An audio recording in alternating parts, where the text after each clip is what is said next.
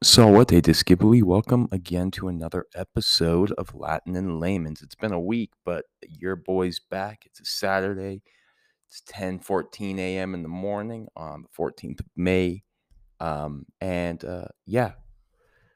reeling off of some good news that I received yesterday that actually kind of interrupts all of the misfortune that I was talking about the prior week. Um, yeah, I'm not talking about it yet, really, but good things, as one door closes, another one opens, um, and yeah, you know what? Uh, I needed a little bit of a break. I needed some good news. So today, what we're going to talk about, I'm going to skip ahead. I was reading actually in Wheelock, and I realized that they put numerals, or he put numerals, all the way at the end of Latin. So he kind of closes out all of the grammar and all the study of grammar in Latin with numerals. And that's interesting because when you think about it, why is that the case? Well, I'm going to talk about it in a little bit. But first, I'm going to go ahead and talk about two important rules to remember in this chapter. Excuse me. And they are firstly, the only cardinal numbers which decline in Latin are unus, duo, tres, and milia rather, which is one, two, three, and thousand, right? Milli meaning thousand. And then secondly, Latin is ex- expresses expresses kind of a partition, all of something or some of something in two ways, with something called the genitive, that's called the partitive genitive, which is used with milia, thousands, superlatives, words designing or designating partition, and certain pronouns and adjectives. Or secondly, with X, remember out of, or D, which means away from, DE, plus an ablative, which is used with all numbers except milia, and quidam, which means certain. So I'll get into that more. It's going to be a bit of an episode, so stay tuned. We have a lot to talk about. But like I said, doesn't it seem kind of funny? The first thing we typically learn when we start actually beginning or studying a new language are numerals, but in Latin, or in this case in Wheelock, it's introduced as the very last concept to learn. Hmm. Not in this case, though. Simply because I just want to interrupt it a little bit and talk about this kind of stuff because I think it's very interesting. And Yippity yep. Oh, my brother's calling me. All right, so what day I'm back. I just got off the phone with my brother for hour-long conversation. It was really good to talk to him. Love my bro. We always have a lot to cooperate on now that that we're both teachers, and I don't know. Hey, if all of you kiddos out there are growing up and you are grappling with your siblings, it's totally normal because when you get later on into life, when you get older, your siblings become your best friends because you know that no matter what, family will always be there at the end of the day for you, whether you're in the right or whether you're in the wrong. They still got your back. And I love my brother. He's gotten me through some hard times, although we've always been separated um, through some amount of distance. Uh, we've always been able to be interconnected, and it's so cool. It's so funny. It's like, I don't know. I can think of a lot of different examples, but I won't get into it. I won't get all sappy on y'all because we have numerals to talk about, right? So, the reason why I think, at least, he um he highlights it, he being Wheelock, as the last concept of his book, is while numbers are basic words in most modern languages and no doubt used often and widely within Roman society, numerals are often or relatively rare in Latin texts preserved from antiquity. Um, well, um, why, might you very well ask? Well, among ancient authors whose works have survived only to this day, there's a general disinterest, if not distrust, in the value of quantifying data. In many ways, it's the complete opposite of the way that we rely and indeed count on anything expressed numerically. We have this fixation bordering on uh, arthro- arithmophilia because it's supposed to be arithmo. Yeah, arithmophobia. There we go. There we go, Liam. Arithmophobia. Sometimes the way that I put together words is I take the bits and then I try to put them A plus B. Arithmophobia. Arithmophobia is an intense love and or affinity of numbers. I don't know if we're actually like that, but that's a good word to describe it as. Arithmetic, right?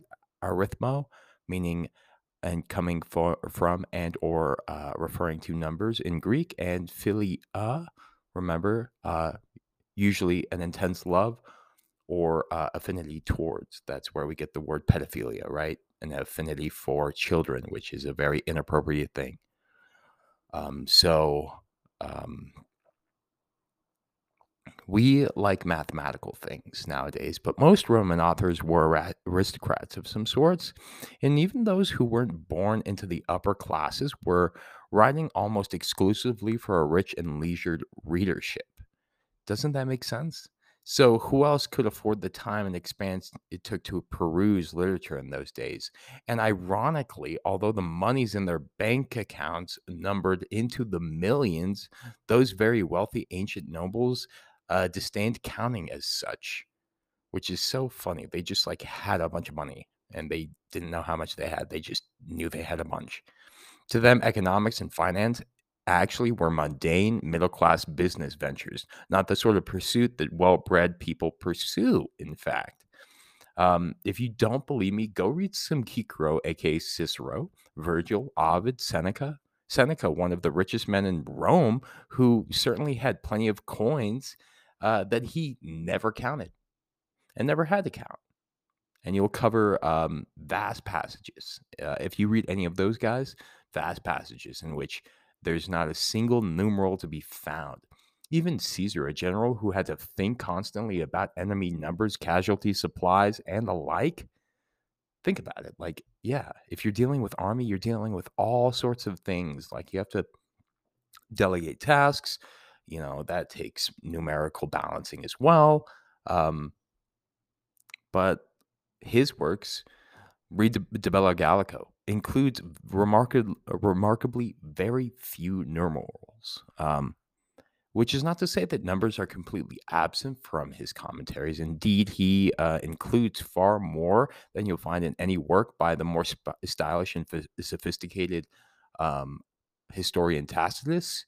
But you will also find a far fewer amount of numbers as such than anyone who would expect to be or expect it to come from a general, rather. So yeah, although he did express more numerals, he didn't really talk that much about them, not to the extent that we would expect nowadays. Certainly, no one in the Pentagon today, in fact, could get away with including so little math. So, it's just one of those things that's, kind of gone throughout time and history and it's evolved as such. But I digress. The point is, those in antiquity with the power to exalt some works and censure others saw numbers as less than important than philosophy. So, for instance, or fate, character, religious belief, even love, in fact. Those were to them matters suitable for gentlemen to discuss. And that's why at the end of this, this, you know, episodic dealio, which probably will never end, in fact. Um, but in the end of Wheelock, we learned that we finally learn 1, 2, and 3 numerals, such as those that are called cardinal numbers. Excuse me. To read the authors whose works are most likely to study in the wake of this course, you need to know only the numbers 1 through 10, 20, 100, 1,000, 2,000, 2,000, and up. These are the only numerals you're likely to encounter, and therefore the only ones worth memorizing, in my opinion, if I do say so myself. Unus means one. Unus, right? Uno, unus, una, unum, which you already know. I'm sure you guys we've gone over that. It's an adjective as well. It can describe one thing. While there aren't singulars for two, three, and so on, there's a plural for one, which is uni, meaning ones, i.e., um, it est individuals.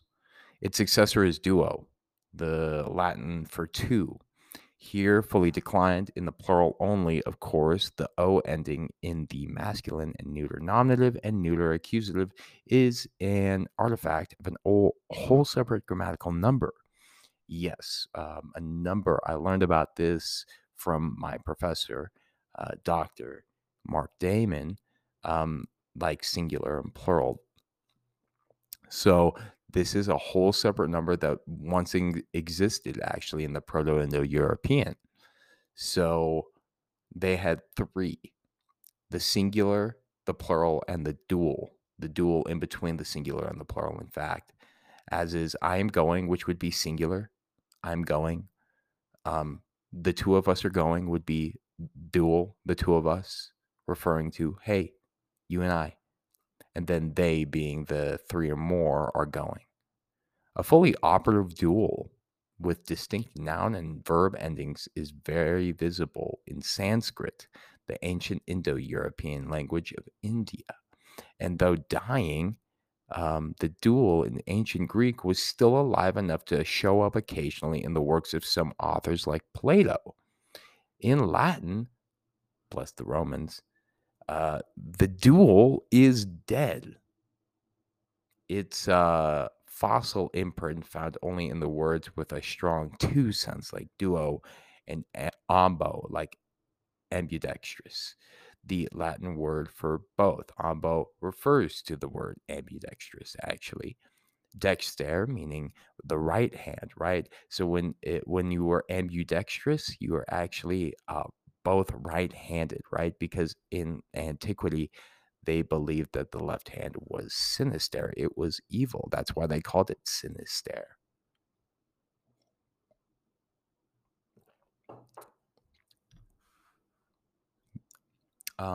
The other forms of the dual that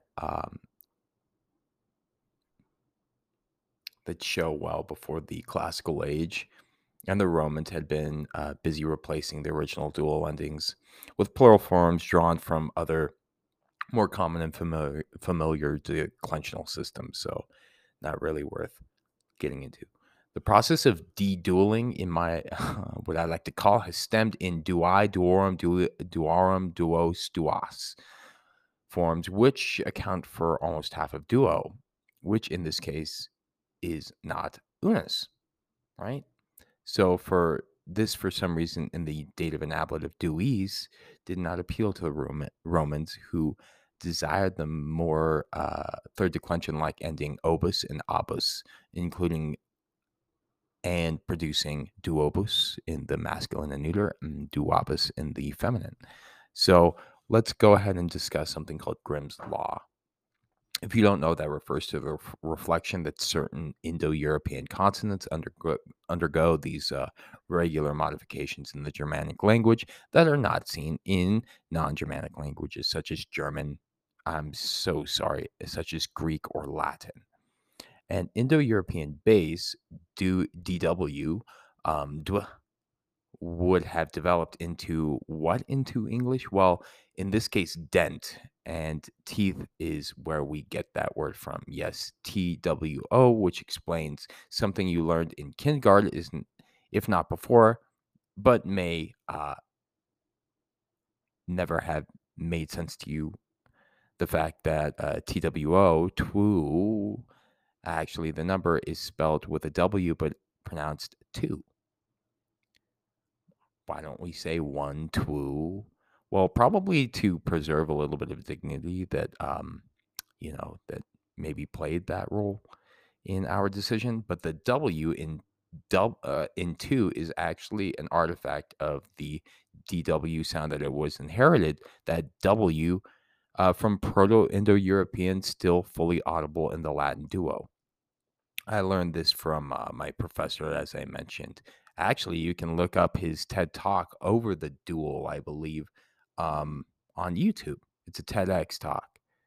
Why, after all these years, has English still included the W in the written forms of two? It's kind of unclear. I wish I knew, but I don't. Onward to three, though. In Latin, that's tres tria, and the last of the low cardinals that decline.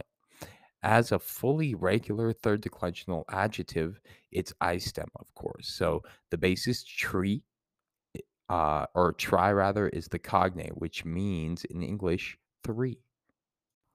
Alrighty, so what day we are back. I'm sorry, I'm doing this in so many different chunks, so bear with me, but we're going to continue on with numerals because henceforth from 4 to uh, 1999, Latin numbers are indeclinable adjectives. That's awesome. That means that all you got to do is put it together with the noun that it's modifying, and you're set. You don't have to match it in case number or gender or any silly business like that. So they actually don't change form whatsoever.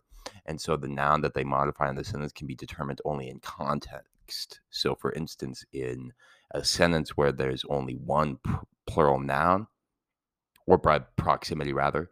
In other words, the numbers right next to what it goes with, Latin 4 is quator, 5 is quinque. Note that both in quinque and quator, Latin has QU, where we have F for 5 and 4, right? Interesting. If that helps with memorizing 6 as sex, um, 7 as septum, and 8 as octo, then more power to you. 9 is noem and 10 is decem. Do these last four numbers sound at all familiar? Because I would say that these sound like the months September, October, November, December. Obviously, to the Romans, um those are the months numbered 7, 8, 9, and 10. So what's their month number 1? Well, count it backwards. Is it January our first month? No, it's actually March, the month the Romans named after Mars, their god of war. According to myth, though, he was also the father, excuse me, of Romulus and Remus, the founders of the Roman nation. So it's appropriate that this month, or his month, was the first in their calendar because he basically gave rise to Rome, aka Romulus and Remus. One of them kills the other one. That's what creates the foundation of Rome because they went on one side of the hill and then the other side of the hill, and both Romulus and Remus were punking each other. And then it's escaping right now, but I believe Romulus was the one who was like, "Yo, you're ticking me off," and he struck his brother down by accident. Didn't realize that he actually killed him, but that grow grew rise to um, our Latium, as they refer to it. As also, there are speculations of Aeneas being also descendants of Romulus and Remus, or vice versa, rather. So, without further ado, um, I just like to sprinkle little Easter eggs in the lessons, by the way. So I hope you're getting something out of it for what it's worth. Early in Roman history, he wasn't a war god, right? So it actually, like I said, fertility deity who oversaw agriculture.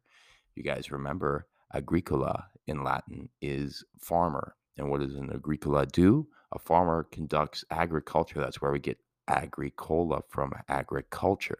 So it's also appropriate that this month is March because that's when spring comes and farming can begin and all that good stuff. So it's basically, it correlates very well, both time wise and just the meaning of why they would refer to March as the first month of their year. Until the beginning of the Roman Empire in the first century, the fifth and sixth months were called quintilius and sextilius, meaning fifth and sixth.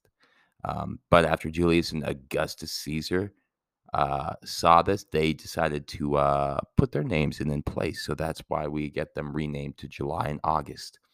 I was born in August. If you are, you most likely are a Leo. Leo in Latin means lion. Ho, ho, ho. As is Cancer means crab. As is Pisces means fish. As is.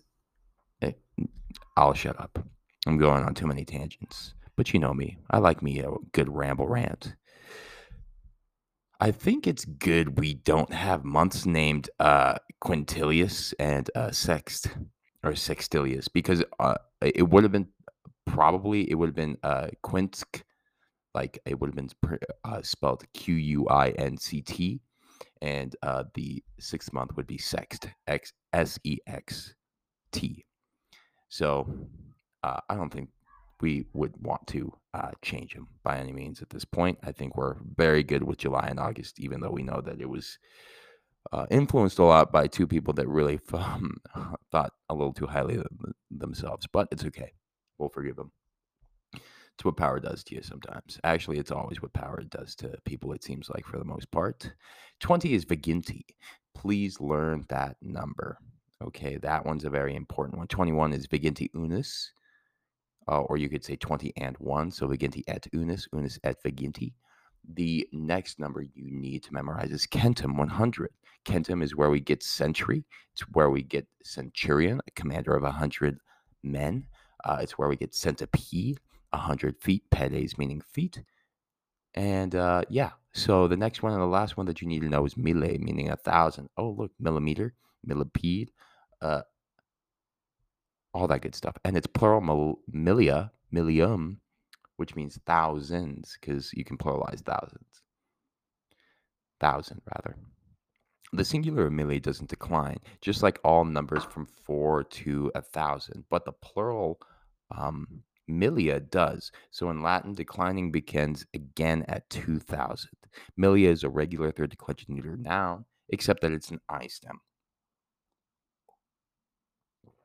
Millia and millia are often paired with the genitive plural of the Latin word for pace and or step. I just put pace and step together, which would be passus, fourth declension masculine. Remember, you guys, we haven't gotten into all of them, but there are 5 declensions. Skip bop. So with that fourth declension masculine, it would create milia or mille possum, which means miles, essentially, an English derivative of this phrase. So, for instance, tria milia possum means 3 miles. Okay. Duo milia possum means 2 miles. There you go. Now we're going to leave those cardinal numbers behind and we're going to discuss what ordinals are, because maybe you know what ordinals are. Maybe you didn't. Now you know what they're going to be, because beside cardinal numbers like 1, 2, and 3, Latin also has ordinal numbers like first, second, and third. Yes, that's what an ordinal number is. It's more upon a ranking system. They, in fact, represent order and or rank. That's where the ordinals come from. Whereas cardinals, the term coming from the Latin word cardo cardinis, which means hinge, the implication being that things on which everything hinges or depends upon.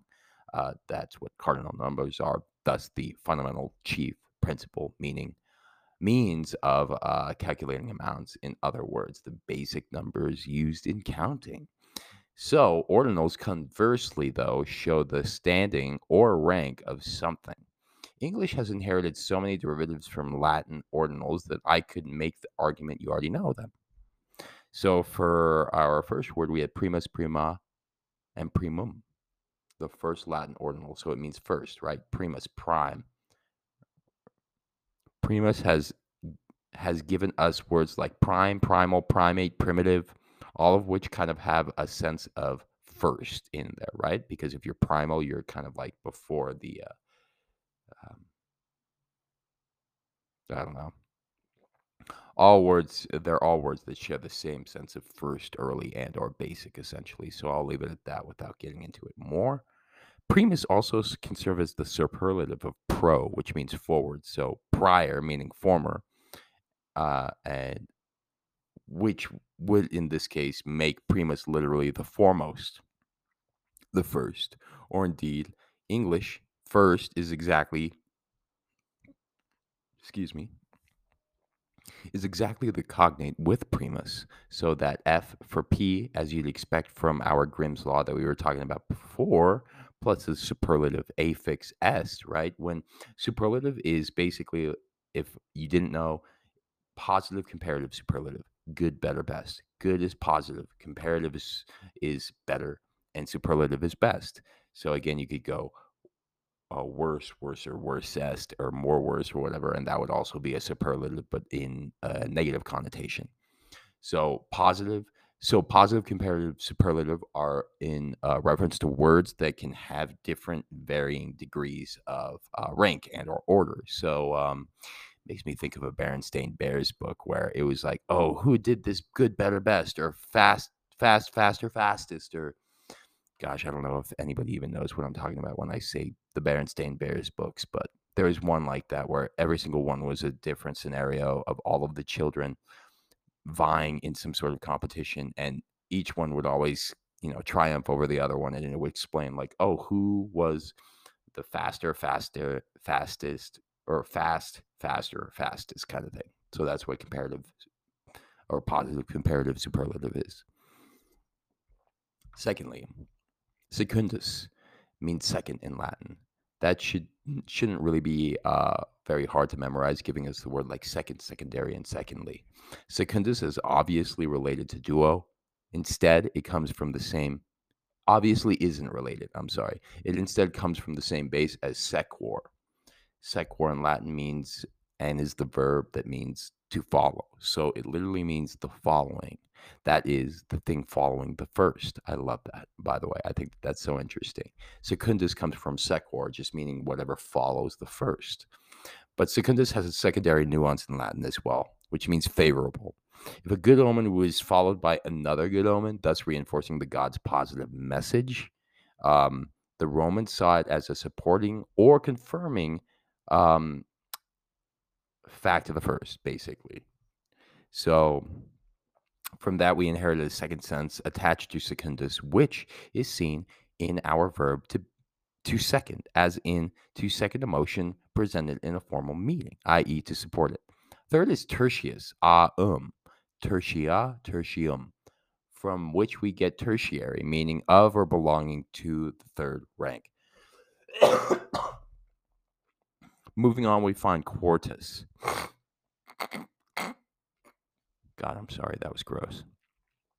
It's really, really, really smoky around here because of all the wildfires. I'm thinking about my mom and dad. They sent me a picture of what the Sangre de Cristos look like back in Santa Fe right now, and I'm uh, just I'm just sending as many good vibes right now because uh, I think I made some people mad at my work because there are certain people that aren't as I guess as we could say open minded. So I was talking about all this weather and stuff like that. And I'm like, yo, you guys, if you guys don't think that the world is rebelling against us at this point, y'all are I don't even know what to say because doesn't it seem like it? I mean, our world is just so fed up of our BS at this point, and it's like, you know what? You've mistreated and abused me for so long. I'm fighting back. That's the reason why I see all of this, or that's what we're just. I could get into controversial opinions about that because, in a way, I almost feel like we're aliens to Earth, right? We're not really meant to be here. In fact, if you were to just nix humanity from Earth, this would be a thriving ecosystem for all of the animals that were here before us. That's all I say.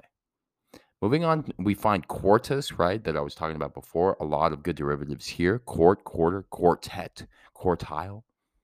The Latin word for fifth, quintus, also comes from and is produced shared derivatives such as quintet, quintriplet, or quintuplet rather, one of five twin babies.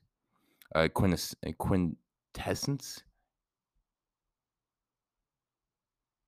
which literal I forget quintessential, right? Which literally means the perfect form of something, the quintessential form of something. Reference to the ancient belief that there were perfect fifth elements beyond the basic four: water, earth, fire, and air. Oh, that makes me want to watch The Fifth Element. You know, some of these things I forget about, but yeah, that's right. There's quintessentially they thought of there being one other basic element And in this case, maybe it is love. And in that case, I fully support that. In fact, let's just call the fifth element love, because I would say that that's probably one of the most sought out and widely surrounded concepts in humanity. We love love. I love love. You all love to be in love. You love the people that you love. In fact, when I was talking about it earlier, God, for instance, God, I don't consider God this some sort of masculine figure with a beard chilling in the sky. Like, that's just so antiquated. Like, stop. Like, why do we have to make it a man? Like, why can't it be a woman? Why can't it be all genders, all races combined into one person? I don't know why it needs to be this white old man. Okay, God is love, and God is this omnipotent, omniscient force all around us, right? That is love. And if you guys disagree with me, that's okay. I would love to disagree, but still respect each other's opinions, because I think that there's a lot of value and utility in religion. I just don't seem to practice it. I think that I try to practice it in a different way where I know that I'm doing the right thing. I was talking to my friends yesterday because we all got together for kind of celebrating. I had just gotten a new job, and this has been a long time coming because my previous work employer has been, well, through from what me and my coworkers have figured out through a lot of deep diving, that they're just slimy people. And you know what? At the end of the day, what I told, because there was somebody that told me, they're like, "Ah, man, you by being, full of integrity and honest and this and that, you really open yourself up to getting taken advantage of and really, just shafted." And I'm like, yeah, absolutely, totally. And I think that this is when I thought of when that teacher told me that my empathy would cripple me, but because you can let it cripple you, I guess. You can be that yes man. You can be that person that's always going with the flow and or trying to mitigate problems or whatever, or just being the peacemaker. But what I said, it was like, you know what? Yes, they shafted me. They ended up telling me that they weren't going to re-sign my contract, literally 2 weeks before the end of the year, whereas we had already figured out that they had put um, a what was it? A listing for middle school Latin on kind of like this one of these different websites. One of my coworkers found it. Shout out to him. He's such an awesome dude.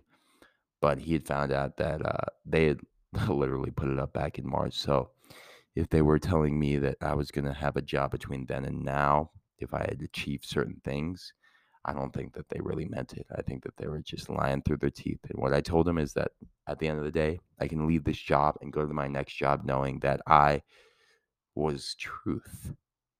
I was in full of integrity. I was honest. I wasn't lied, or I didn't lie through my teeth, and I didn't take advantage of people. I just taught for my students, and I did it the best effing way I could, because you guys are going to rue the day that you told Mr. Connolly to not resign, because not only am I got a better position now, but now I gotta, I gotta say goodbye to all my kids that still think that I'm coming back. And that's the rough part. I've got a week and a half left of school, and I got to do that. Today is Sunday. I don't know if I'm going to do it this week or towards the end of the week or whatever. And it's so sad. I've never felt so, um, yeah, I know why I teach. I teach because I want to spread knowledge, and um, I want to invest in my future, into the people that are going to be where I am 10, 20 years from now. And they're going to be the people molding society at this point. And yeah, you know, I I'm done. I'm done. I'll shut up. I'm doing it again. I'm always doing it, but at the same time, I just want my if my students ever come across these, just let you know that I love all of you so much, and that You guys, I'm still gonna be doing TikToks all the time, so we'll be able to talk like that, and I'm gonna get everybody's emails. I'll give my personal email to all of them that want it slash it's appropriate that their parents allow it as well. So you know, when one door closes, another one opens. But remember, you guys, what I tell my students: just be honest. Just be just be honest, because that'll pay tenfold. Septimus means seventh. Octavius means eighth. That's where we get Octave, Octavian, a Roman-based name, originally the eighth child born into a family. Actually, if you didn't know, now you know. Ninth is Nonus, Nana, and Nanum, and 10th is Decimus. And this is where we derive our word decimal, decimate. In fact, decimate was a reference to the Roman military practice of killing a tenth of the soldiers in an army unit if there was even the hint of mutiny or desertion. So what they would do is they would take the 100 men, the centurion, the commander of 100 men, would line them up, and you'd count by tens, and they would kill the 10th person that he had counted off. So regardless whether they were in the right or in the wrong, it was a demonstration to show everybody this is what's going to happen to you if you decide to rebel. Okay. Those soldiers to be slain, like I said, were selected not because of any infraction, but because they were just in that line, and they happened to be the 10th person that it landed on. So it'd be like 1, 2, 3, 4, 5, 6, or it would be like unus duo tria, quartus, quintus, sextus, septimus, octavius, nonus, decimum. Boom. All right, I'm done. So yeah, that's actually where we get the word decimate. Um, in other words, though, if you tried to rebel or run away from your duty, you would just get innocently killed, or you would get your friend killed. There were notably few mutinies in Rome because of this, as you can very well understand. Eventually, the brutality of this custom led to the misuse of the term, aka why we talk about decimation as a widespread destruction, far more than 1/10. So I don't know why we kind of changed that, but decimate really just means a tenth of a legion to be killed, or a tenth that is mated, decimated.